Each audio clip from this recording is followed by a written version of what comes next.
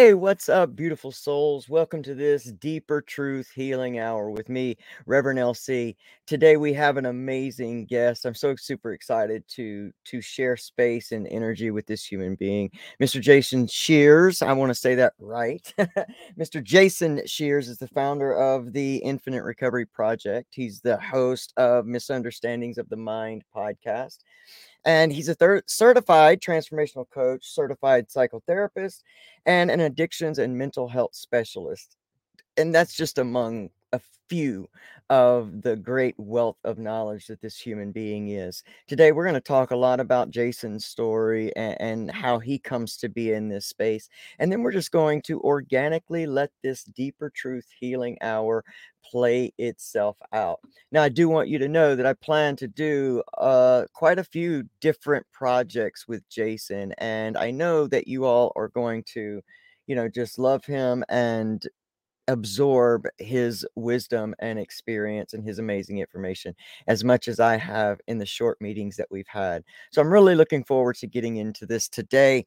First, I want to let you know that you're still able to get this amazing book. I didn't come this far to only come this far by my amazing friend, Pamela Topjian. You can actually go to Amazon.com. If it were me, I would type in Pamela Topjian because she has a lot of original art, journals, and different pieces that are just all super meaningful, super amazing. And she's a super amazing human being. She's also the founder of Breakthrough Hypnotherapy, and she has an amazing gift to give this audience. So stick around to the end of this show to find out how you can take her up on that. Also, there are these books right now that we have from our friend Gregorio Craig Lewis. I got to get my directions right. The Better Days Mental Health Recovery Workbook, the original Peer Support Recovery and Coping Skills Workbook and Curriculum, and one of my favorites is the Guide to Surviving the Impossible. Craig Lewis is an amazing human being of whom I have done a show with a few months ago, and because of things I couldn't help, the footage has gotten skewed, and so now I'm working on that now. But you can pick up Craig Lewis's all of those books right there at sanityisafulltimejob.com. Make sure that you reach out to him. Make sure that you saw it here with Reverend LC and Recovery Soul Food, and get those workbooks and start working on you. You are truly the master of your reality, and there are ways that you can heal your life, heal yourself from the inside out. That's what our focus here is, healing from the inside out. And I promise you that the life you dream of is available for you. And I can't wait to let you hear from the masterful Jason Shears on how he's done that and how he continues to help his clients and audiences work through to their greatest possible life. So if you all are ready to get into this Deeper Truth Healing Hour with me, Reverend LC, and our guest today, Jason Shears, I am ready. So let's go.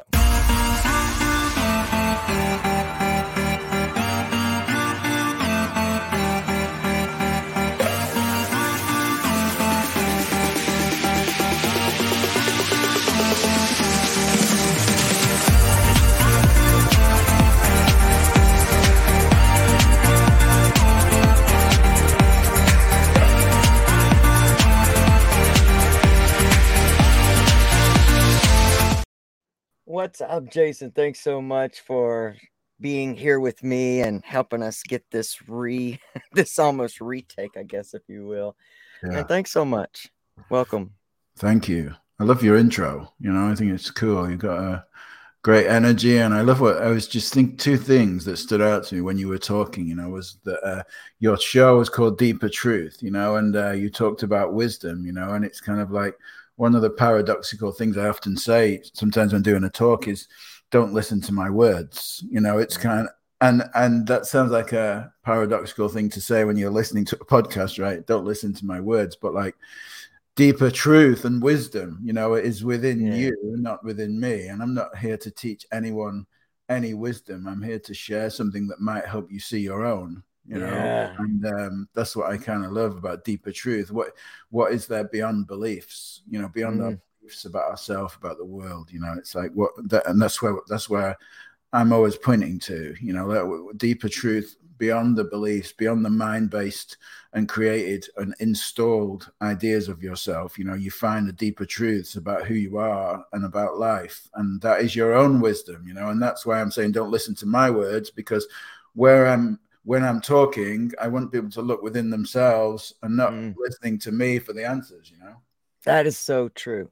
That is so true. In the current climate of, all of so many, life coachings and so many different things, I think that that's a little bit about what's kind of gotten lost under a lot of the noise. And so that's what I like about people like yourself. And that's what I like about my journey is that, there's so much.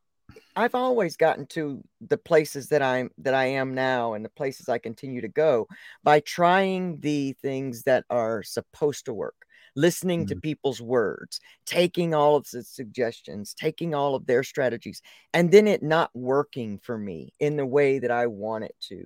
And you always end up coming back to yourself. It's not that you don't, take little nuggets from things that you've heard, but once you mix them in with your soul and they kind of intermingle with you, you find out that you your deeper truth is what is going to help you become that in which that you long to become. So what a great intro and an introduction for people to kind of see your soul and to know what you're here for. And so we were connected by someone, and I am so grateful that this happened, because I think we're so much in that same focused of people finding their deeper truth, and not even so much finding it, but just discovering that it's there and discovering that they're not really lacking anything. I don't feel like we're lacking anything within us.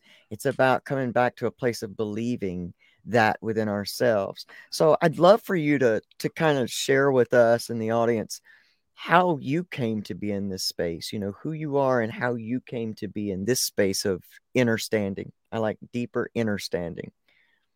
Yeah, I've not heard that word before. That's cool. I love it. Understanding. Um, yeah, I mean, it's such a long journey. There's so many facets of my experience. You know, it could be with drugs, or it could be with the psychiatric system. It could be with food addiction, you know, and trauma. There's so much, because it was all kind of rolled together into one. You know, it was the experience of losing my dad, who was killed in an accident when I was young, and from there, you know, all bets were off. Really, it was just like everyone for himself type of thing. That's how it felt, you know, to be me. And my mum coped with it the best she could, you know, which was her coping with herself, you know, and I guess she was left with two small children, you know, which was a challenge for her.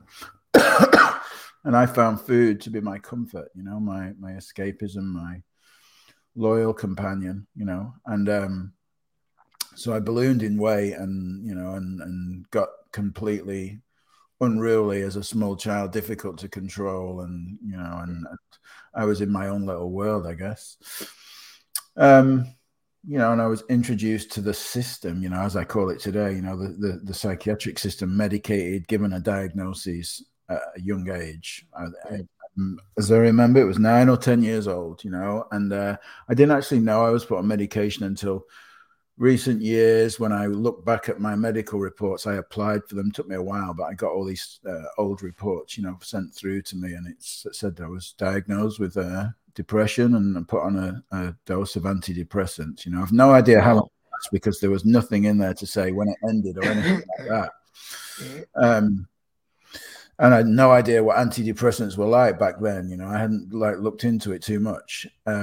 But yeah, I certainly had a block of time in my life missing, you know, like in my mind. It's kind of like there's certain years that I remember very vaguely. And that could be like by choice, because it was so painful to be me, or it could be by medication. You know, it's kind of like a certain have an issue with, you know, with memory loss and stuff. But I was already, before I found drugs, you know, I was already outrageous. You know, I was like, I mean, I'd do crazy things like steal money from home and buy bikes or motorbikes or anything, you know, like I would get up at, like the next door neighbor had a sister who had a motorbike, and we would like wake her up at 5 o'clock in the morning and steal the sister's motorbike and go out riding it. And at 5 o'clock in the morning, you know, like 3 kids. It's kind of like things like that. I mean, we would just do anything crazy. So when I found drugs at the age of 13 or 14, I mean, it just so happened to be heroin for me. It wasn't necessarily that I'd progressed. As you hear many times, right? The progression of drug story. You know, I started with cannabis, and then I took this, and then I took LSD, and then I ended up with cocaine or heroin. You know, usually one way or the other people go, or and then often progressing into crack or something, or meth. It's like that. But for me, it was just heroin first. You know, it was kind of like. Only because I was around some people that had it and I was curious. And as soon as I took some straight away, I kind of felt that that anyone who's ever took heroin will know that's that space of inside me going quiet. Yeah. It's kind of like finding peace. And it seemed like my whole life was in service of quietening the inside down, because it was so painful to be me. My head was very busy, you know, chronic overthinker. The committee, as you might hear it called, you know, in your own mind, you know, that was there waiting for me every day when I woke up. And heroin quietened that down, you know. And for the first time from when I lost my dad, you know, at 5, then I started having cognitive and rational brain development, you know, and started thinking. It's kind of like, and when I first took drugs, you know, I found some peace, you know. It was kind of like, oh God, yeah, it's all right, you know, it's okay today. And you know, and it was like the longing for all that I'd ever looked for had finally arrived, you know. So it was kind of like there was no way I was stopping, you know. I'd like found the ultimate answer to life, you know. And it was like, you know, I would do from the very first time, I would kill to get more, you know, to do more. And that's not always the case with addiction, you know. It's kind of like, but in my case, it certainly was a respite from myself, you know. It was the solution, and we probably talk about that, you know, that drugs are only ever the solution. They're not the problem. They never have been the problem. They're only ever the solution to an internal dis-ease, you know. And I have a strong sense of internal dis-ease, and they certainly were the solution at the time. You know, but like all good addiction stories, you know, the drugs stop working at some point. You know, they become, you still get the physical effects of them, but the mind doesn't stay quiet. You know, it's kind of like the busyness, the self-loathing, the thinking about life, the suicidal ideation. You know, it comes back. You know, it's like the pain inside that's caused by the original dis-ease, the original misunderstanding of who we are. You know, I'm a separate human being in this challenging world who has lost or done bad things, you know, who's now holds the full responsibility within himself to make his life okay. I mean, fuck me. Anyone with that amount of thinking responsibility, you know, is going to feel heavy about life, and he's going to want to escape. You know, it makes perfect sense. So when I think about myself as all the things that have happened to me, and via all the things that I've done, you know, as a being a part of me, you know, like getting clean is kind of like such a it's almost like being at base camp looking at the top of Everest, you know, in a pair of shorts, thinking, am I going to make it? You know, it's kind of like, that's how big it looks, because the weight of our own thoughts is the heaviest thing that we ever carry, you know, about ourselves. And so drugs took me away from that, you know, and food as well, you know. I mean, drugs were never enough on their own. After I committed crime on a daily basis and found drugs, I'd go out and steal food, you know, and compulsively eat. It was like there was a never-ending hole inside of me, you know, that needed filling with stuff, until I was oblivious, you know, and passed out every day, and then woke up the next day kind of, you know, like waking up from a bender, you know, just thinking, oh, what happened? And then thinking, shit, have I got any drugs? How do I go and do it again? You know, it's just like that. And coming out of jail was much like waking up, you know. It's kind of like, it was the same, you know. It's kind of like I'd come out of jail, I'd think to myself, I'd just have one You know, it'd be okay this time, because every day I was just going to have one, and then I was going to stop, right? And then it was like, come out of jail, and as soon as I had one, I'd be going again until the next time I was in jail. You know, it was just like that every time. And there's so many stories of chaotic, crazy things. You know, risks taking, you know, dangerous situations, violent stuff. Things that I witnessed in jail that still haunt me to this day. You know, it's kind of like crazy stuff. And you know, I was just lost in it all. You know, I was just lost in that world, and lived in a homeless shelter in the end. You know, there's so much to say about it, but I don't think it's that important to the overall message. You know, it's kind of, it was bad and it was crazy, and the end was a homeless shelter. You know, it was like in between. From starting off, I kind of knew how to commit crime because I'd committed crime long before I ever took drugs. You know, so crime was a natural progression for me. It was easy to make money to buy drugs at the start, but at the end I'd burnt out. I mean, I couldn't go out without a hoodie and a hat and a scarf because I'd get arrested every time, because the police would know that they would want me for something, you know. And I never knew every time I went out if I would go home, because I thought, your ear becomes attuned in the UK. Like the particular types of police cars and vans that they used back in that time had a particular engine sound. Now, this is kind of like real funny stuff. You know, like that I was so attuned that if a car was driving towards me from behind, I would know if it was a police car, because I could recognize the sound of the engine. And it's like, and it would be like thinking, shit, you know, not again, please. I just want to go to the shop. You know, it's kind of like, but I would end up in the back of the van, back to the police station, being arrested for something that I'd done, and then perhaps end up in remand in jail, you know, or something again. And life was like that, to the point where I didn't go out in the hours of daylight. You know, I would only go out in the hours of darkness because it was safer. And at the end of it, I ended up in a homeless shelter, just stealing joints of meat from the supermarket, just enough to get a small amount of money just to survive on a daily basis. Because, you know, I was so fearful of going back to jail, and I was so tired of it all. You know, after 10 years of living like that, you know, I was just like desperate. And the homeless shelter gave some respite. You know, it was just like somewhere to stay, but everyone in there was an addict, or, you know, of some type. And the funny thing was about this homeless shelter that I was in, was that no one was allowed to be addicted to drugs or alcohol, you know. And it's kind of like, that was one of the rules of being in there, a homeless shelter, you know. It's kind of like, and every single person was on drugs or alcohol, but everyone was hiding it, you know. It's kind of like, so everyone in there knew that everyone else was doing it, but nobody let the people who ran the shelter kind of, or they had to hide it. I'm sure they knew, but it's kind of like they had to hide it. But from there I went into rehab, you know, and you know, I think the important point about rehab for me is that, like I said earlier, was drugs were only ever the solution. You know, were never the answer. So what was happening in rehab was, one of the major things that was happening when I went to rehab was, you were taking away my solution to life. You know, drugs were being stopped. So I had in my, what I call infinite intelligence, which all human beings are blessed with, you know, this mind-body system will find another way to cope with its internal experience if you take away its coping mechanism, completely unconsciously to me, not cognitive and rationally, not like, oh, now I don't have any drugs, so I need to find a new, and not like that. You know, it's kind of like in a completely sneaky and unconscious way. So for me, the drugs were taken away. You know, it's kind of like I didn't even smoke cigarettes, but I started smoking cigarettes. It's kind of like then I hadn't even done that, even though I'd smoked weed and drugs and everything for years. It's kind of like, I never had liked it, but I thought, oh, well, that's the first thing I did.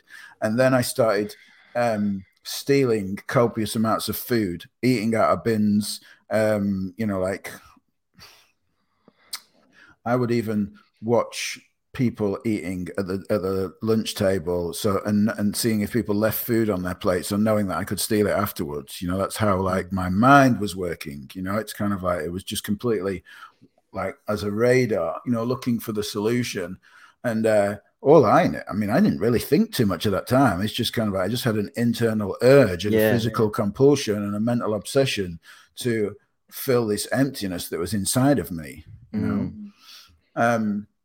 so yeah, I mean, that's kind of what it was like in rehab. You know, it was just kind of like going from one to the other. I gained like 100 pounds in 12 weeks. You know, it's kind Wow. of like in rehab, just with stuffing so much food every single day.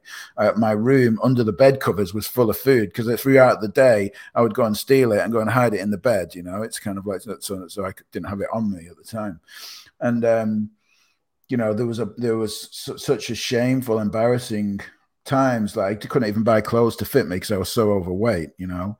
And you know, I can remember, yeah, I mean, there's some crazy stuff, you know. It's kind of like that happened around that time, but like, yeah, that's when I was introduced to 12 steps, and I mean, they introduced to 12 steps in the rehab, and then sent us to 12 step to Narcotics Anonymous, you know, which I'm ever grateful for. But I believed with the complete naivety, you know, it's kind of like what I was told because I was desperate, you know, and I would do anything not to live the life that I was living. Yeah. And you could have told me, and you hear this many times in 12-step meetings, you could have told me to stand on my head and I would have done it. You know, it's kind of like, well, that, you know, that just shows the desperation that we have, you know, when we're in active addiction to get away, to change our experience, you know, and that was true for me. So telling me I had a disease and that I needed to not use and not drink for the rest of my life one day at a time was all right, was okay. You know, I'd go for that because, like, you know, I was tired anyway, you know. And the fact of the rest of it, you know, that there was something wrong with me, no one could explain it. It was an unexplainable phenomena, you know, but I needed to do these things in order to be okay and get myself a sponsor and attend regular meetings and do step work and all this stuff. Like, yeah, okay, I'll do that. I'll do anything. You know, it's like, you know, I didn't even understand belief systems or internal dis-ease or spiritual connection or emptiness or drugs as a solution. You know, I mean, I really thought that I just had a drug problem and I just need to stop. And then they told me this thing, and then I thought, okay, this sounds better than what I've got, you know. So let's do that. I just come out of jail. I owned a bin bag when I went into rehab, you know, a bin liner, you know, with a few clothes in it. That was it. So from there, you know, my life got better on the outside. You know, I was always very smart. I'd been to private school, even though I got kicked out.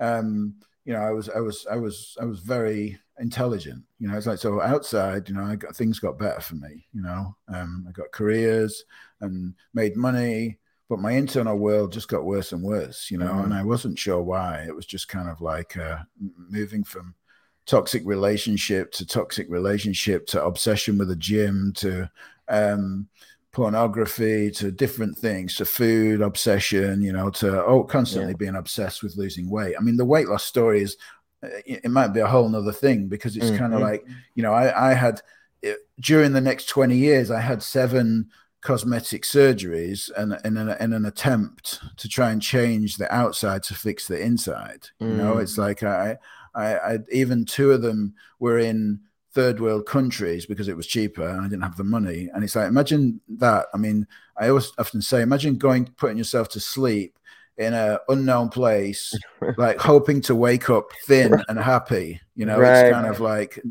really, I mean, you could have had your organs stolen or anything could have happened. You hear about this stuff, but I mean, I was willing to do that because I was desperate, you know. So the weight thing went up and down, you know, and it's like I stayed clean. It was the only thing I did. I didn't take drugs. But psychotherapy came about because I was so much internal dis-ease, and I was going to meetings with everyone who was laughing and joking about consuming too much cake and all the women they'd slept with and all this other stuff. And to me, it was like I was wanting to die inside, you know. They were laughing, and I was thinking, is it just me that's really struggles with this stuff? You know, it's kind of because I just sit there going, hey, yeah, it's great. You know, it's kind of, but then I go home, put my head on the pillow, and I just feel this. Am I doing like something brick, wrong? Like a brick in my chest, you know, just kind of like the depth of pain inside of me that was difficult to be with, you know, that I needed to escape from. And I often thought some people seem to have this so much easier, you know, they seem to be able to compulsively eat and be okay, gain massive, you know, you know, it's kind of like an overweight and that, and they seemed okay with it. And I wasn't, you know, I looked in the mirror, reflection of myself, and I hated myself. You know, I'd look in the mirror and I'd want to cut parts of myself off, you know, it's kind of like I hated it that much. It was so uncomfortable. So yeah, I started in psychotherapy with a desire to feel better, like a desire to change. And I started as a client of a therapist, and after a little bit, I thought, this is it. It's kind of like, this is what's for me. This is the I need to learn this stuff, because if I learn this therapy stuff, I'll be able to feel better about myself. That was kind of the goal. That was always the goal, to find internal peace. Yeah. So Beautiful. many years and many modalities of different therapy trainings and qualifications later, I kind of and jumping from one to not quitting, but like completing and going to the next and doing the next, thinking each time, maybe that's not the right one, and like, oh, man is infinitely creative. So like, I mean, there's 500 talking therapies on Wikipedia. I'll tell you, about how creative we are. It's like every time I knew, over these years that I was training and doing therapy, there were so many new things coming out, DBT, transformational therapy, tapping, EMDR, all these things were being developed over the last couple of decades. And like, I would be signing up for everything, it's like, because I thought maybe this is the one, maybe this is, this is good for trauma, EMDR. Okay, this is good for trauma. Okay, try that. It's kind of like, I've really got that. In my mind, I was afflicted with so much, and it was just challenging always to be me. My life was just one clusterfuck of everything chaotic. And like I said earlier, it's like, I can't give enough emphasis to the heaviest weight we ever carry is the weight of our own thinking about ourselves. Yes. And that was what I woke up with every single day, the weight of my own thinking about myself, the desire to escape, and coupled that with the absolute certainty that I did not want to take drugs or alcohol. It's kind of like, so then all that you do is you narrow down your potential for getting out of yourself. It's not drugs or alcohol, then it has to be sex or money or gambling. It's kind of like, or prostitution, or it's kind of like pornography. What are the choices left? And anything that would feel good would be an option. Anything that would escape me from myself, the next little rabbit hole to go down, to find that escapism. And that's what it's like. I mean, it continued like that for I went to meetings all over the world. I had so many friends in 12 steps. I'm ever grateful for 12 steps. It's like, I'm grateful for the because it was really my start of the journey inwardly, of kind of questioning, who am I, and unknown to myself. I mean, only because what I know now, that makes sense looking back at it. But while I was in it, it didn't make sense. It just seemed like another external solution, another process of doing or technique on the outside to get better on the inside, and I can remember asking the question, what does this mean in step 12, having had a spiritual awakening? It's like, what does, how do you know if you had a spiritual awakening, or what will be different? It's kind of like, how will I feel? It's kind of like, and I've done all these other 1 to 11, but I'm not sure if I've had this spiritual awakening. And people who are at the same level as understanding as me would say things like, well, you've stopped using them. You said that's a spiritual awakening. And I'd go, okay, yeah, that sounds kind of, that sounds true. It must be a different level of spiritual awakening, like my spirit has awoken to the point where I'm no longer destroying myself with drugs or alcohol. But hold on a minute, because I'm actually just destroying myself with all this other shit. So has it, So I was in that constant mind-based questioning of what does recovery mean and what is recovery about? And and then on the flip side of that, I'm in all the therapy training about trauma, about childhood, about the past. And I'm just fucked, as a person. It's like, being me is particularly painful. It's depressing. And the amount of times that I considered suicide, it's kind of like you sit there in so much pain some days, and I think to myself, well, I could take drugs, I could overdose, or I could kill myself. It's kind of like, and none of them seem like good options. And that was pretty shit, because I didn't want to be me anymore, and it's like, but I'd sit and think about them because I really wanted to escape my internal experience of who I was. So, all this stuff I'm grateful for, because like, it's only ever by knowing what's not true do we find what's true. You know, it's only Absolutely. ever by knowing what is not true and finding what's not true. And I always felt, you know, like I didn't fit in 12 steps. For 22 years of going 3 times a week, conventions all over the world, talking at conferences, I always felt like I didn't fit in, you know. Mm. And I just believed that story that I was an addict and there was something wrong with me and I needed to do these things in order to be okay. I'd never questioned, was that true? Was that just another belief system? Because I hadn't even understood belief systems. I didn't know what they were. You know, I didn't know how Right. the mind worked. I didn't know how our thoughts play a role in what we see outside of us. You know, I thought life was an outside in experience. It was about Yeah. getting ducks in a row, so to Yep. speak, metaphoric Yep. ducks, like Checking the on the boxes. outside. Yeah, check Yeah. boxes. Yeah, Yep. exactly. Fine. Once I get these boxes ticked, then I'll be Yep. okay. But the boxes were always illusory. They're always at Yeah. some point in the future that never came about. Or if they ever did, pretty soon, 1 second after that box was ticked, there'd be another box in its Yep. place saying I had to get here. Yep. So while I had been pointed inwardly by the 12 steps, you know, like to some respect, you know, look inwardly, look inwardly. I always find it slightly conflicting that a spiritual process also has a technique to do. You know, it's kind of Mm-hmm. like you're okay, everything's okay, and there's a power greater than you inside of you driving the bus, so to speak. Yet, if you don't do these simple steps, then that won't be true. You know, I think that there's something inside of you, regardless of what you do, and everything is divine, even if you don't Yes. know it. You know, Yes. and and seeking was the thing, you know. Everyone in 12 steps used to say to me, you need to stop seeking. Seeking's your problem, you know. Can't you do something for somebody else without asking for something in return? Or can't you just stop seeking just for one day? Like, it's always like 1 day at a time, right? Just 1 hour at a time. If you can't do 1 day at a time, stop Yep. seeking.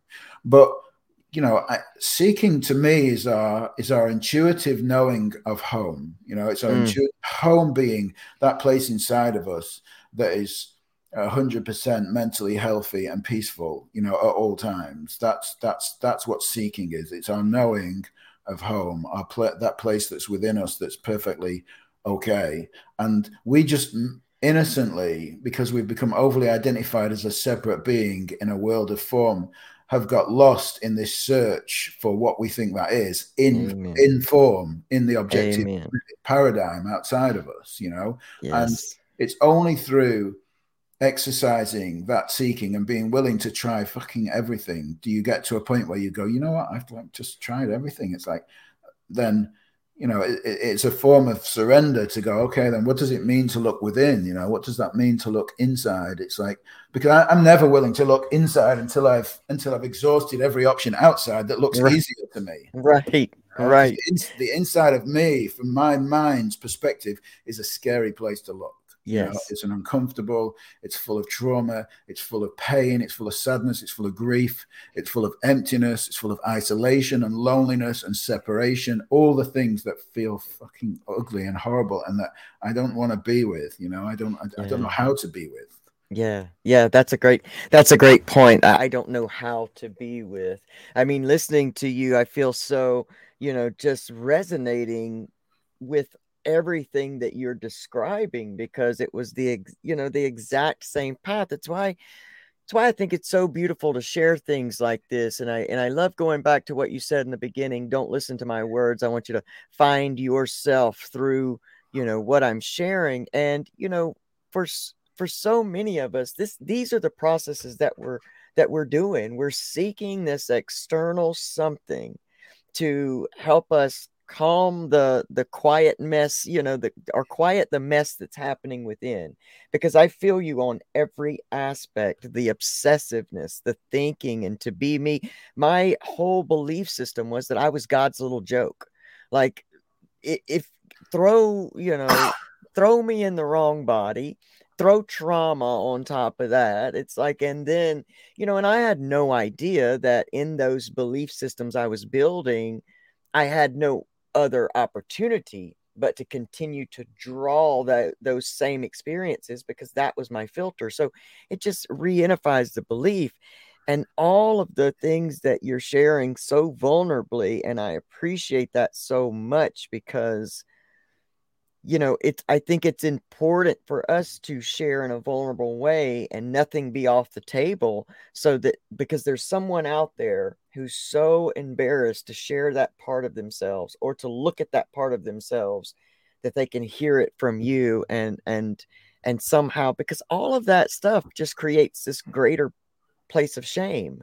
Well, this isn't Mm. working for me and it's working for everybody else. So Yeah. again, what's wrong with me? So I'll go this way, and then a boom, here we are again. It didn't work. So why am I so unfixable? Mm. That's that external thing that we see, and it's because nothing external from us can quiet that voice within that's basically getting louder and louder with every attempt to basically turn around and say there's nothing wrong with you. There's something that I want you to hear. There's something I need you to see within yourself. There's something, these things aren't working. And instead of going there initially, like you said, we just keep trying at the other things, from surgeries. And it's just amazing to hear you speak so openly about these things. And I've never had a guest here to really sit down and lay it out the way that you're laying it out right now in such a masterful form. So I guess I'm really interested, and I'm sure that's the natural progression of the story of how you came to that place through your seeking of of an understanding, of that place of kind of an understanding of now what, or where do we go? So I'm really interested to hear that part. Like, I Yeah. can't wait. Yeah. Um, just before, like, I'm gonna like say one little statement which I love, and it really would um ask anyone to sort of to ponder this. It's kind of like, you can never get enough of what you don't want. Mm, And that is yeah. that is life pointing you inwardly. It's kind of like, Mm, because every single thing that you seek in will inevitably bring pain, disaster, suffering, or failure, or it will stop working. It's kind of like mm, one way or the other. And it's kind of like, and that is like, life is always pointing us inside. Life is yes. always pointing us inside. We just don't know it. We just don't know that. And it's like the your perspective of failure, disaster, not good enough, is via the filter of your own mind, your beliefs about self, and the installed, based on everywhere you've been to try and get help. This didn't work, that didn't work. What other people have told you, what relationship, friends, family, religion, cultural, societal, family conditioning have installed into you. It's kind of like, it's all failure. But actually, you could look at it another way and say that, Yeah. you can never get enough of what you don't want, because there's nothing that can make you happy in the outside world. Yes. There is Yes. nothing that can make you happy. No circumstance, no amount of money, no relationship, no weight loss, no body type, no change, no anything that can bring you what it is you want, in Yeah. in the outside world, on the Yeah. inside. No amount of abstinence time or Oh, years of abstinence from drug and alcohol. no, That's definitely not. And that's where that's the like how I ended up looking inwardly, because I was a willing trier of everything. It's kind of like, I started to go to, I'd done all of Tony Robbins, I've done yep. all of Landmark and Hoffman process, and all these cathartic release things that I could find. Yep. Started to do silent meditations. Trying to be sitting myself in a silent meditation was horrific. It's kind of like, so it was like quietening the mind with a goal, a future goal. It's kind of like, if I got there, then I'd be okay. Yep. And I don't think there was anything that I hadn't or wouldn't try. It's like, and I especially loved anything that was free. So if somebody was Oh yeah. doing demos or anything, any therapy Yep. trainings or stuff like that, I would show up for that and put my name down for anything. Yep. Yep. Um, so yeah, I mean, like serendipitously, I came across an understanding called The Three Principles by Sydney Banks, Mm. which was being chaired by Michael Neal. Now, I came across Michael Neal kind of coincidentally, or not. You know, it's kind of like that. I found this course that he'd done called The Path of Effortless Change, just completely by accident, just as in a way of. I had to share it with a group of personal development people that I was in this WhatsApp group, and I had to share some videos or some sort of resources to be part of it. Everyone had to share something, and I'd looked and I'd found this one called The Path of Effortless Change, and as I said, my life had felt anything but effortless. It had felt like a complete clusterfuck, you know, all on a daily basis, and it had felt intense and heavy, and like walking through quicksand most of the time. So effortless, I love the sound of, you know, and I listened to this thing, and as I said at the start, don't listen to my words. The reason I said that is because I listened to this audio almost like unconsciously, you know. It's kind of, it was on playing, the video was on playing next to me, but I found myself mesmerized by it, and I kept going back thinking about little snippets of sentences that he'd said and thinking, fuck, you know, there's something about this, you know. It's kind of like, now the intellect, that's why I say don't listen, is because we really want to bypass our intellectual filter, you know, that basically filters all information, throws it out again, or shelves it somewhere for later, you know. It's kind of like, that's what the intellectual mind does, and it's really good at that, but it's absolutely shit at finding us help when we need to find a deeper truth about ourselves. So I'd heard something that resonated deeper than my intellectual filter. You know, I'd heard something that I thought, there's something interesting about what this guy's saying. And curious as I was, I didn't follow it up more until a year later when it came back to my mind, because I was going to LA for something. And I end up in LA, and I was going to LA, and I looked on his website, and he had a little event on 2 days after I was there. And I thought, oh, this is bizarre. You know, this guy had really caught my attention a year ago, and I'm going to LA for something else, but he's got a course on 2 days after I'm there. And so I found my way to get there, you know, and I turns up at his house with my, you know, in my mind, with my long list of qualifications. What's this guy going to teach me? You know, it's kind of like, I've been clean X amount of years. I know everything. And you know, so in the same way, I always remember this little old lady. She was about 30 years clean when I got clean, and she was in the rehab, and she looked over these half-moon glasses, and she said to me, you can't save your ass and your face at the same time.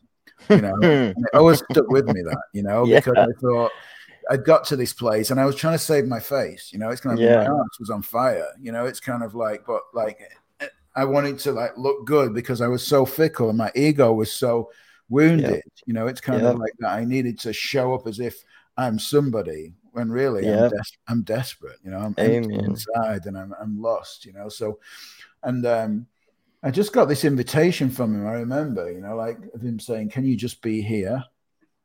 And it was just like the most simple thing to say, but like, you know, no one had ever invited me to just be here. I mean, I lived in my head, you know. I lived in the video game, playing in my head on a 24/7 basis. You know, it's kind of like I was playing the lead character of the movie that was playing in my own mind. You know, it's kind of like, and that's where I lived. I was never present for anything because I only ever lived in my head and my body.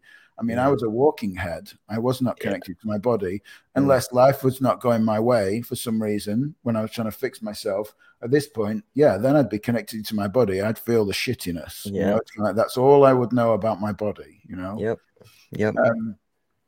So in that moment of saying, you know, can you just be here, be present? It was like an invitation to just go, just let my thinking go, you know? And that's kind of like me saying, don't listen to my words.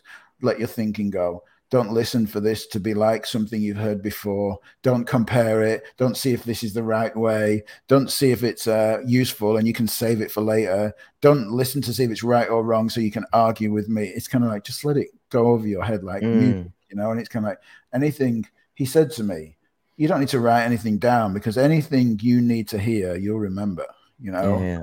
Like, wow, I've been to so many trainings where everyone just at the start takes out their notebook, starts making notes, keeps their head buried in the book the whole time while somebody's giving a lecture.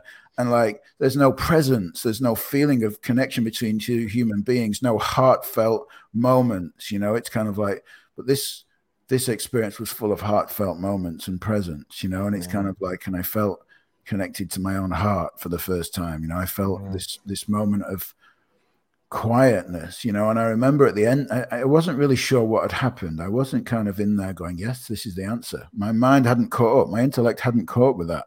But at the end of it, I kind of sat on this rope swing. It was looking out over this valley. It was on a evening. It was sunny in California, and I was kind of looking, and I was just feeling this bliss experience inside of me, and I was feeling at peace. And I just thought, you know, what has happened? It's kind of like, because in my mind, like we talked about, it was only going to be if I'd got my ducks in a row, you know, my outside tick boxes ticked.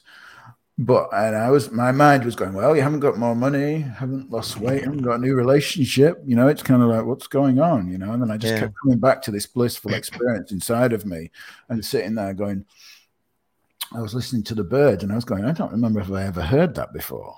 You know, and like just looking on this, it was just it was like a hill-shaped valley, you know, that looked where this Airbnb looked out over the back. It was a beautiful setting. I mean, I only picked it by coincidence, or maybe not, you know, maybe it's a memory that's etched in my mind now. But sitting there for hours, just feeling blissful, thinking I've never experienced peace. And you know, so many things happened in those few hours. I thought, this is the home that I've been looking for. This is the peace that I've been searching for. It's like I felt like seeking. I kind of knew that seeking had ended at that point. You know, it's kind of like, and I was just like, it was mind-boggling, because like in my mind, the first thing I realized was that I had a belief that change is difficult, right? If you've been in the system for a long time, since you were young, or you've been through some turmoil, some trauma, some attempts, some different modalities of change, you've been diagnosed in the psychiatric diagnoses, and you've been through some different therapies, and you've tried some, and you've been through the 12 steps, you know, any of those, any mixture of those things, you will have somehow innocently taken on the belief that change is difficult. So as I had, so it was really confusing, because I was thinking, well, this has happened overnight. You know, it's kind of like, it's just like that in a moment, you know, the click of a finger. It's like an insight, a seeing that there's a movie playing in my own mind where I'm the lead character, that I wake up every day. I don't like the movie, so I escape. You know, it's kind of like, but it is just a movie. It's not me. It's not who I am. You know, it's kind of like, and I'd seen that really clearly. I thought, shit, yeah, that's not who I am. You know, it's kind of like, who I am is the person that kept seeking, you know, the knowing of home, the part that brought me here, the part that never gave up, the part with infinite intelligence, with infinite creativity, with infinite attempts to cope with all the adversity, you know, not the escapism or the shit that I'd done. That was just a byproduct of it. And I had all these realizations on that night, you know, so much so that, I mean, like, I never went back to therapy. I didn't go back to 12 steps after 22 years. I mean, I'd had it installed into me that if I stopped going to meetings, I would die. Yeah. Every single meeting for 22 years. You know, I heard somebody say that. And I just knew I didn't need to go anymore. I knew, you know, it's kind of like, and I'm nearly 30 years clean, 29 years I am this year. It's kind of like, so I haven't died, you know, yet. It's kind of like, but, you know, I just saw, you know, there's nothing wrong with the 12 steps. I said, but it doesn't mean there's a deeper truth, you know, than that the belief that I'm an addict saved my life. You know, it saved my life for a while, but it never took me to the ultimate place inside of me that I am okay regardless of anything else. You know, like there's a place in me that's okay. There's a place in all human beings, you know, no matter what you have done, no matter what. I mean, and I really mean no matter what, because I know there's one of you out there going, yeah, it doesn't. If you knew what I'd done, then you'd know that it doesn't apply to me, because I was that person. You know? Me too. I'd done that shit. And no matter what any psychiatrist has said, no matter how many years of therapy, no matter how many years of relapses or chaos, or how many attempts at overdose, or how many times you've been in the psychiatric ward, there's a place, and you could call it the pilot light. You know, the pilot light is always lit. You know, it's kind of like, and all it takes is that small insight into the truth that your reality isn't real, you know, that what you think about yourself and the outside world. I like to say it like this, right? There's who we think we are and where we think we are. And then there's who we think we need to be and where we think we need to be okay. And in that gap is all suffering, you know, it's kind of like, but the truth is there's no gap. The gap Yes. collapses. The gap collapses on seeing that the gap is a function of our own mind. It's a made up, fictitious future place that we tell ourselves, when I get there, I'll be happy. And Amen. we Yeah. can't ever get there because there is no there, because there's no future. There's only ever now. Yes. And that was all the Yes. things that happened to me in that experience, when that happened. Uh, that's amazing. And you're so right. You are absolutely just right on top of that inner truth, is that, every bit of that constant chasing and disappointment and chase and disappointment is this constant loop of almost sabotage. And the real place of peace has just been there the whole time, like it's just already here. And being able to have the moment that you can kind of, just begin to start really again understanding that part. It goes against everything that the whole mind process is already programmed in you. It goes against everything. So it almost, when I was going through that place, because that's almost like the shakeup, the awakening process, if you will, you know is to realize how much of all of that programming and those that you truly believed, even the things that you think you didn't believe in, you had to believe in them not to believe in them. And there's this place that comes with that, realizing that this bliss is basically almost effortless, in an external way, that all of a sudden there's this almost a shaky feeling inside, like, wait a minute, if I don't stand on all of this, how can this be true?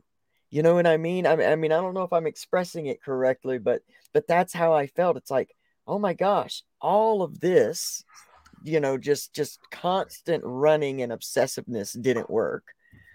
And I know it didn't work. It created nothing but suffering. And now it seems like this effortless, kind of just, being with and within me, and being and starting internal, it feels right. It feels good.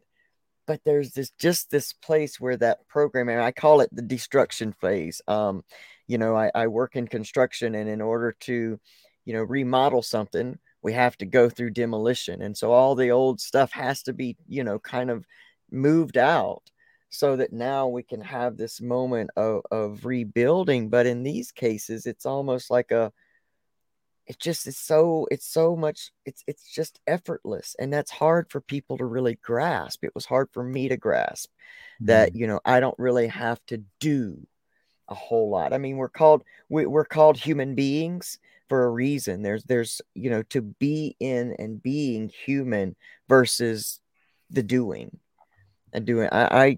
Man, I love, it's just everything that you share, just everything that you are and that you're about, and it's so true for you. See, that's the thing, the difference in, like, I feel in your energy, this is so true for you that it's not even a question. And I think that's what makes your presence here and your mission so authentic and so powerful, is that this is your knowing. This is your deeper truth. This is your inner healing. And you just feel that coming from you. There are a lot of people that know the right things to say. You, on the other hand, to me, sir, are the absolute real deal, in because this is your life, and you can feel that from you. And I appreciate you sharing it, on a grand scale. Yeah, you got a good point, and it's like, and that's why I say don't listen to my words, because I don't want followers. I don't want like to teach anyone anything. I want people Mm-hmm. to see what's true about themselves. I would call that the difference between feeding a man a fish and teaching him how to fish. It's kind of Yes. like one is going to feed him for a lifetime. It's like you said earlier, like plasters on bullet holes, or techniques for their temporary measures. They may improve things a little bit sometimes, and I'm Yeah. not against that. It's kind of like Right. Right. long term internal, awareness, realization of who we are. It's kind of like that we're not flawed individuals. It's kind of like that Right. everything is divine and working perfectly, Yes. comes via the seeing that you are innately whole and perfect inside. And the way that came about for me, and this is why I share this, is because I had people, you know, that saw that in me when I couldn't see it in myself. And like, you know, like I had the most convincing stories of how broken I was. You know, I did have those. I would say, look, I understand what you're saying about this innate well-being thing. And it sounds like a great concept. And it probably is all right for people who've had maybe they didn't get chocolate ice cream a couple of times and, you know, they fell over once and grazed their knee. I said, but if you'd known what I'd done, you know, it's kind of, then you'd understand why it doesn't apply to me. And every time they just kind of look at me as if to say, bullshit, you know, it's kind of like, and no matter what convincing story I had, they just pointed me back to the truth within. You know, it's kind of like that there's part of me that was okay. And like, they led me to see that, you know, myself by pointing me gently back inside to myself rather than using my thinking mind about myself. You know, it's kind of, and what happened was that as the more stories I had over this period of time when it happened, the more I started to see what they were pointing to about was true about myself, you know, and that's why I say don't listen to my words, because you have to see for yourself what's true about you. Like if addiction and all the chaos is our innate resilience and our innate creativity. By innate, I mean built into the system as we're born, right? It's kind of like, then it's only ever leading you to peace. That's all it could ever be doing. You know, it's kind of like, it's really, we've got off track somewhere and we've tried to meddle in the process through the misunderstanding of who we are and tried to fix ourselves. You know, it's kind of like, but all it's ever doing really is the steam valve, like the steam valve of a pressure cooker is like letting off steam, you know, it's kind of like, and it's always guiding us back to this place of bliss. And it's only ever the mind and the installed ideas from the outside world and the helping professions that tell us that we're broken and that there's something wrong with us. Man, in his infinite creativity, has created a problem out of our infinite creative solutions. And by that, I mean, if I've got an internal dis-ease, I go and behave in a way that's socially unacceptable. My internal dis-ease does not give a shit whether what I'm doing is socially acceptable or not. All it gives a shit about is finding ease in a world of dis-ease. So I go and do something, take drugs, for example, right? Then man in his infinite creativity has created this thing called drug addiction. And it's kind of like, and come up with all the meanings of it and that. And then man has also created all the solutions to the problem. No one has said, look, that's your own internal, innate, infinite creativity, finding an answer to your internal dis-ease. So instead of looking outwardly at problem solution, which is man-made, you know, like we look internally to the system is working perfectly as it should. And when I start to see it that way, I start to say, oh, you know, it makes complete sense that I would, like, because of my internal disease, the things that I believed about myself because of what happened and basically the environment and the byproduct of my experience growing up and being left to my own devices, you know, I just got lost in it all. You know, it's kind of like, but it wasn't until somebody pointed me back inside did I start to see that, like, how resilient and how creative, you know, infinitely and endlessly creative I was until I found the solution, you know. And it's only when we wallow in the mind, in the thinking mind, you know, it's kind of like, and all the ideas that we have about ourselves, do we suffer? You know, it's like, but seeing that that is the system working perfectly. Because, I mean, further things to add to that whole explanation is like, the body mind is a self-correcting system, right? It's kind of like, and like, this is just my take on it. Again, don't take my word for it, but check this out for yourself. You know, it's kind of like if you put food in your mouth, right, and chew it, right, you don't have to do the digestion process yourself. Kind of works. You know, you don't have to sit thinking about digesting your food and passing it out the other side. And it just happens. You cut your finger. What do? You don't do anything. It heals by itself. You break your leg. It heals by itself, right? And we all also presume that health is the natural state of the body, right? And then somebody gets sick, there's something wrong with them. But health is the return to place, the default, of the body. So naturally, if mind body is one system, health would be the natural state of the mind too, right? I mean, why would it be different? Right. Kind of like, so everything in this whole equation points to the fact that we are innately okay. And like, look inside yourself for that. Check it out. See if it's true. See if Yeah. you have to digest your own food, or you have to heal your own finger when it cuts, or it's it kind of like makes sense to me in Yeah. that way, and Yeah. maybe it will to others. Yeah, and like you said, run the experiment. I love that whole, quote of run the experiment. You don't have to believe me, run the experiment and see what happens. And it's amazing that you're talking about that whole cutting process, because I often have, these conversations with my wife early in the morning. And I was just talking about the same thing, thinking of, what, see how the body really is beautifully and amazingly designed, so complex, and by so, is so divine that it is always in a process of trying to heal itself. And a lot of times we take symptoms of our physical health, and we're suffering within the symptom, and yet it's such a message of, that whole mind body system. There's a process in here, there's a belief in here, there's hidden, like hurt or trauma that's trapped in here. And I began to see a lot of the things, when in early recovery, it was always about fighting triggers. So it was this whole white knuckle process of, oh gosh, just let me get through this trigger. And you're given these processes, oh, if you can get through 30 minutes, or you can do this. And then I started embracing the triggers. I Yeah. started really just becoming like one with this trigger and saying, okay, instead of trying to fight you off, because inevitably you're coming back. Because the more, if divinely there is something trying to move through you, which is what honestly trauma is kind of supposed to do, is move through us. We get it stuck in Mm. areas when we start trying to make sense, or we begin the suffering process. And so when I began to embrace those triggers and ask a different question, and it seems like in your process, that seeking has come with asking a different set of questions, whether it be one by one or a group of them at one time. And I started asking different questions of, well, if this same trigger keeps coming up around this same thing, is it trying to tell me something? Is it trying to give me a clue of something that's within me that I can look at through a new filter? And, getting to the space in this healing journey where I can look back over my life, which for so long seemed to create so much suffering. When I look at it from this new place, I can be grateful. Like I can really truly be grateful for everything that I went through. And I love what you were just talking about, in that learning how to look at all the places that I thought I failed or didn't do well enough or should have done something different, and embracing my path.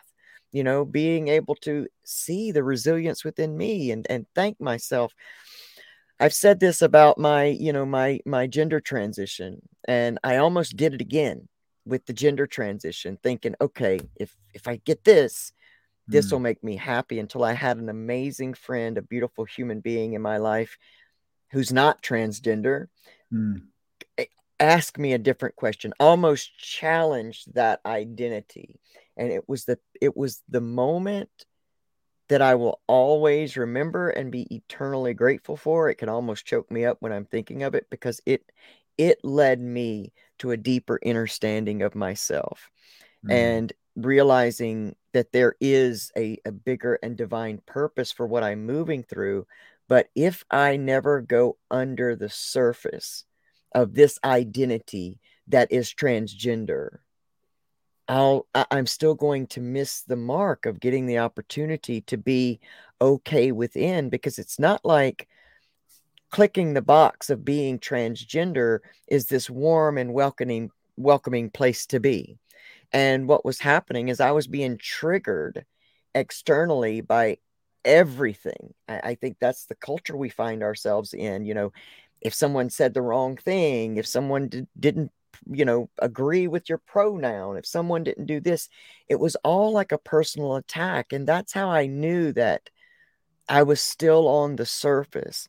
And as I go in and started radically accepting myself for the divine truth of my being, and being able to know that I'm made in a way that is specific and purposeful for me, then I started opening up to so many parts of myself that, these external identities don't rule my experience. And, that to me has been a lot of what you have been, sharing about. And we share so much of things in common with the food and the surgeries and the being willing to try to make the package show a certain way because that's going to be what equals it. Yeah. But going back to being able to now turn around from this place of being and radical self-acceptance and true self-love, which is so much different than the world tries to put it out as. And we're definitely going to do more episodes because I know we could really talk about that. But to really know that gives you this sense of peace and a sense of strength, a sense of, just this knowing that this has been, a beautiful life, a beautiful existence. There's still so much left. But if there were nothing left and this were it, I would feel beautifully fulfilled. I lack nothing. I lack no thing in my life. Not to say I don't have dreams or I don't have goals, but they don't define my happiness. I often tell people in new recovery, if you if another person completes you, that means that if they decide to take that themselves away or whatever, then they can make you incomplete. So if another person or another thing makes you happy, it is in complete control of your happiness. It can give it and it can take it away. And moving through life with feeling like you're so dependent upon circumstances and things and systems and people, that's the scarier place to be for me. For me, it is. Yeah. I hear you. And that may be like in my work, I tend to work on helping people understand the function of the mind first, and then we look at the body afterwards, and it's kind of like, because Brilliant. often there's what I call residue or contraction sensations, left in the body for almost everyone. Just being born can be traumatic for some people. Just the embodiment and repression of emotion, that happens in that early experience, that somehow the mind-based awakening, the realization that I'm not who I think I am, does not free us from the sensations and contractions of the body, which can be triggering, like you said, and coming to that place of being human with a deeper understanding, understanding of a deeper truth, and still being human. It's kind of like still having triggers, still having reactions and responses, to that stuff, and being willing to welcome it and invite it in and make friends with it. It's kind of like is a whole nother story. And like that's an ongoing process, I think, for many of us, and depending on the severity of your experience, and kind of like how you embodied and repressed those experiences that you had, it's like that's what it is, being human, like rather than kind of completely unconsciously being triggered into it and being reactive and kind of then acting out in further ways of escapism, for example. That's the ongoing process after realization. That's why because I think that in my work, I find that if I start going down the trauma kind of thing first, we've all, or almost everyone I've come into contact with, has fallen down the trauma psychological concept. Now I'm talking about trauma, looking at trauma from a different place. Our grounding and understanding of ourselves and the human experience is sufficient to look at something not as a problem that's wrong with me, but as a protective response to my circumstances in childhood that actually kept me safe, right? So the grounding is in place via the mind-based understanding. But if if, like many of us, you've gone straight into the trauma thing before you've realized, or you had this awakening or Yeah. deeper realization of the mind, you've fallen into the trauma rabbit hole. You put your hand up, gone, yeah, I've got that problem. That's me. That happened to me. I'm a victim. I'm a survivor. And you completely get lost. And it actually makes you worse. You know, it's kind of like your experience of being in the psychological concept of trauma makes you worse, because what you start doing is you start connecting imaginary dots to every single experience or every trigger you're having and going, that's because of trauma. That's because of trauma. That's because of trauma. That's why I can't recover. That's why I can't get well. And you get completely lost in this place. And that's why my work, and this is just for me, this is not necessarily a fundamental truth, but it's just what I've seen to be useful, is helping people see that the mind can take them further into psychological dis-ease. You know, it's like by going into concepts before realizing the truth of who we are is a way of getting further lost. And that's why I work that way. The body, because not everyone has intense contractions and responses of the body to external stimulus. Again, that depends on your experience, on your younger, or, you know, the nature of what you experienced in your childhood.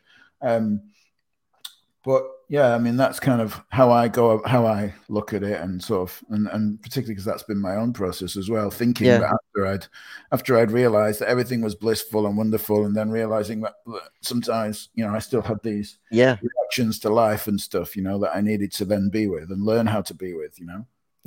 Yeah, because it's not, you know, having to learning that there wasn't this space that you get into where all of a sudden you're not experiencing life, and you're not experiencing, you know, different triggering circumstances. It was about, you know, knowing to, you know, to acceptance in all of that. And that's where that self-love and that true radical self-acceptance comes in, is like knowing that this is life, and that how I can, you know, move with and move through these things. It wasn't this other concept of, oh, you know, it's that external concept. Well, when I get all that money, I'm not going to have these problems anymore, and no problems come up. And you know, we've all found out that's not true. You've ultimately gotten that thing that was supposed to fix everything, and then it didn't, and now you're even more lost. And I want to ask you, because I am in complete resonance with what you're speaking about now, and starting in that place of the mind. So run me down an example of, and I know that not to share details, or not to share details about clients, but where is the place that you all fundamentally start? Like, what are some of your start questions, you know, to start bringing that mind process, you know, to the surface? I mean, it is really dependent.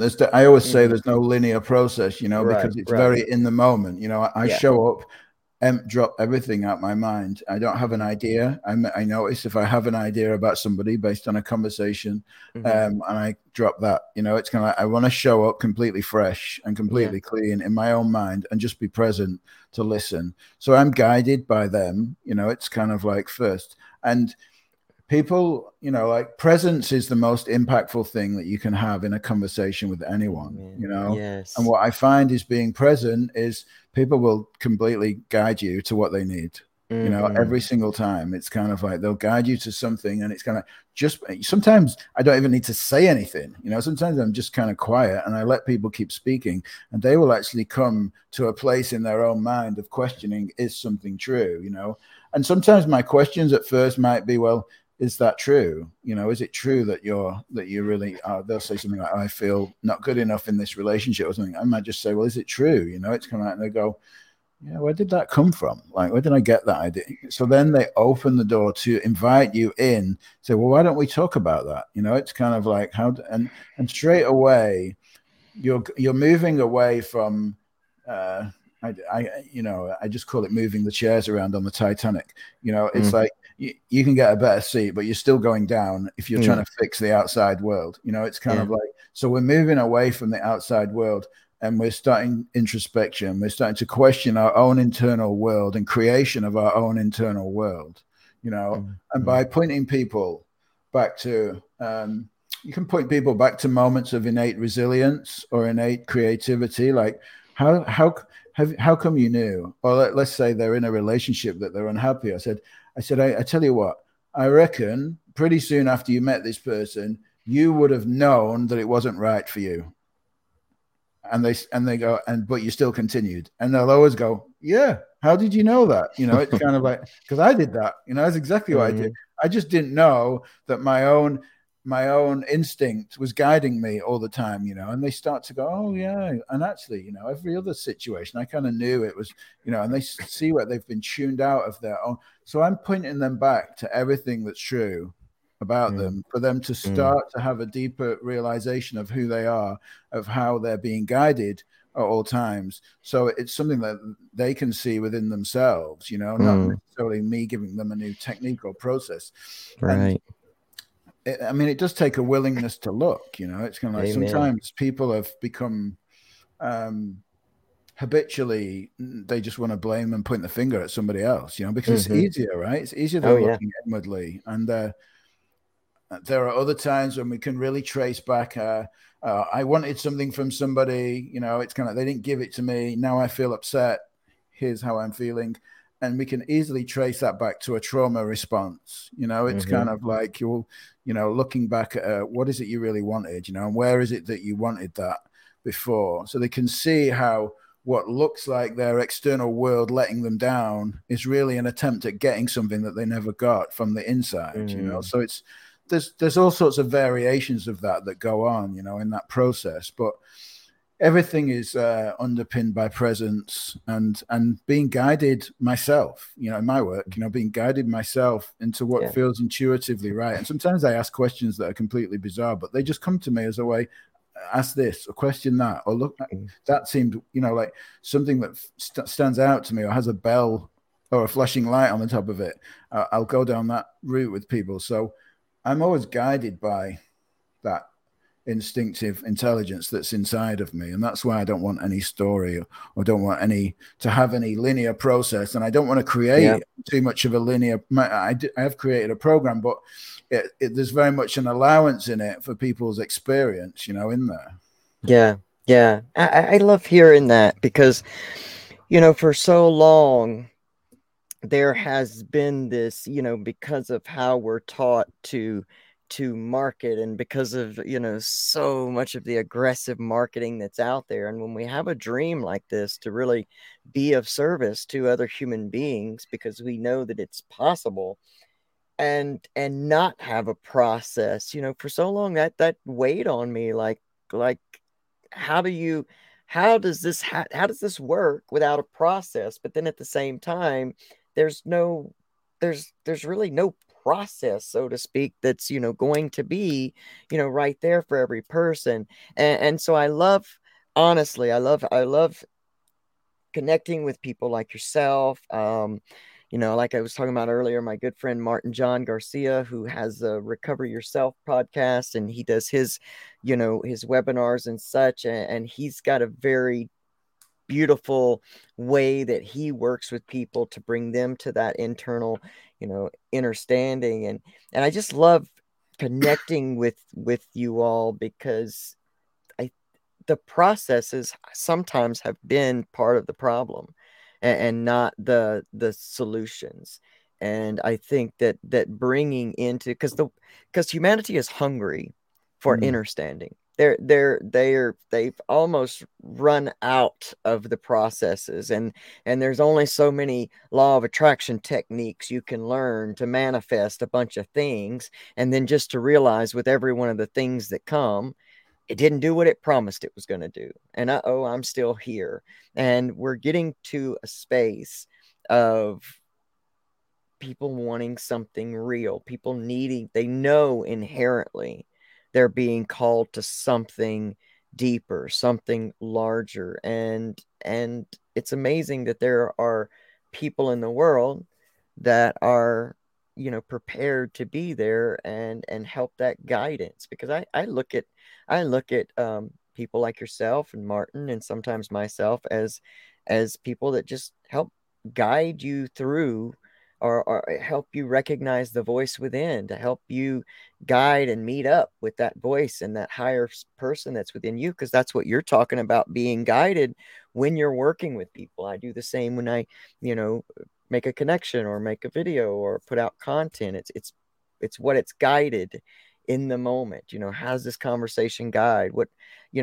I stopped trying to think beforehand how I'm going to structure this to get the best information, and just let it be left up to that higher, the higher self, my higher self, that higher place within me that knows what it is that, the energies in the world need to hear, or what's needed for someone. And that's what excites me.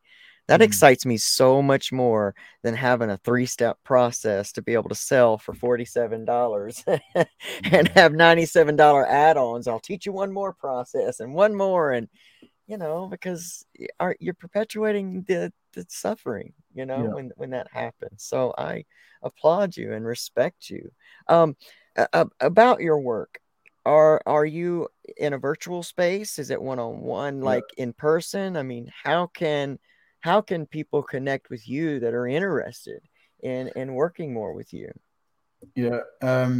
My coaching website is wideworldcoaching.com, and my recovery, my addiction treatment is infiniterecoveryproject.com, and podcast misunderstandingsofthemind.com, which is more what I call transformative conversations, in the same way that we've talked about today, that we listen gently and we hear something that creates transformation. It's kind of like we have an insight in the way that we're just present and listen to stuff. And there's a lot of conversations on there about particular areas that anyone in recovery or looking for recovery would probably struggle with, mental health, addiction, relationships, anxiety, depression, connection, love, all sorts of stuff, all the common stuff, inner peace.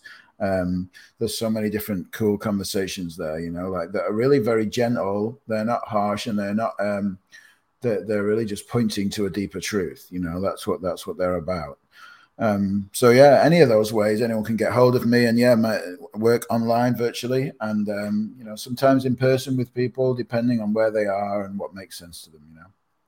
And that was that infiniterecoveryproject.com or .org? Yes. Yeah. .com. Yeah.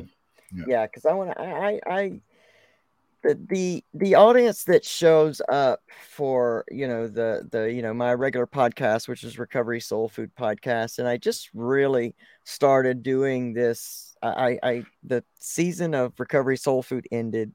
I thought I was going to take a little break. I took about a week break, and then I just felt like, to continue to do something on Saturday nights. And then that's when I started doing the Deeper Truth, the Deeper Truth Healing Hour, because I can't get enough. Like, I can't get enough of connecting on these levels and hearing about spectacular work and healing resources that are out there for people. And the audience that shows up here time and time again are people that are in that space of that deeper inner truth and healing. And not everybody's there yet. They're not ready yet. Sometimes it's easier in the mind when you're in the process of the mind. I guess it's so much easier to try to find those 1, 2, 3 processes, those 12-step processes. And what I love about recovery in this time is that it is becoming broader knowledge that there's not one way really to recover. If 12 steps help you, that's amazing. Do 12 steps. And so it's an and program, not a this or that. It's a this and this and this and this. And I just believe that we have a special gift in our lives, which has brought us to a place that right now the stigma in the world looks down upon.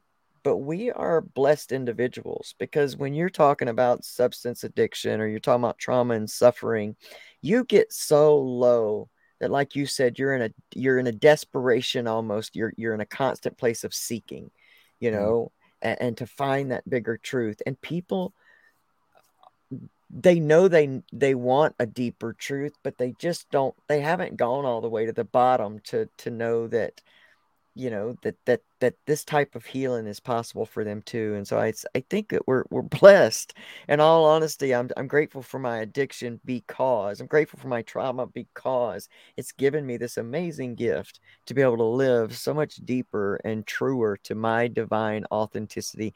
And it allows me to then share in the world, especially in, you know, the LGBTQ plus community, that, you know, creating an identity is not even, it's still not the identity that you're looking for.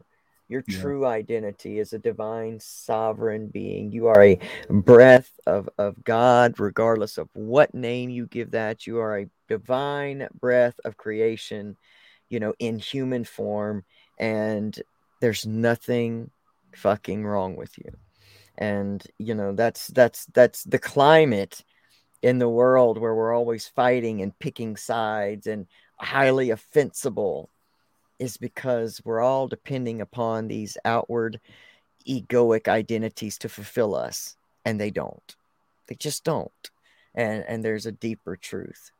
Man, this has been amazing, and I can't wait to really get into some topic, you know, videos with you. And I know that you know, the audience is going to be excited about it too. And man, I'm just grateful. I'm gonna reach out to your friend that connected us and just say thank you, because, you know, I appreciate him following his inner knowing to know that that our paths would gel like this. I really am excited to know you and to continue to get to know you and grow a friendship. This is amazing.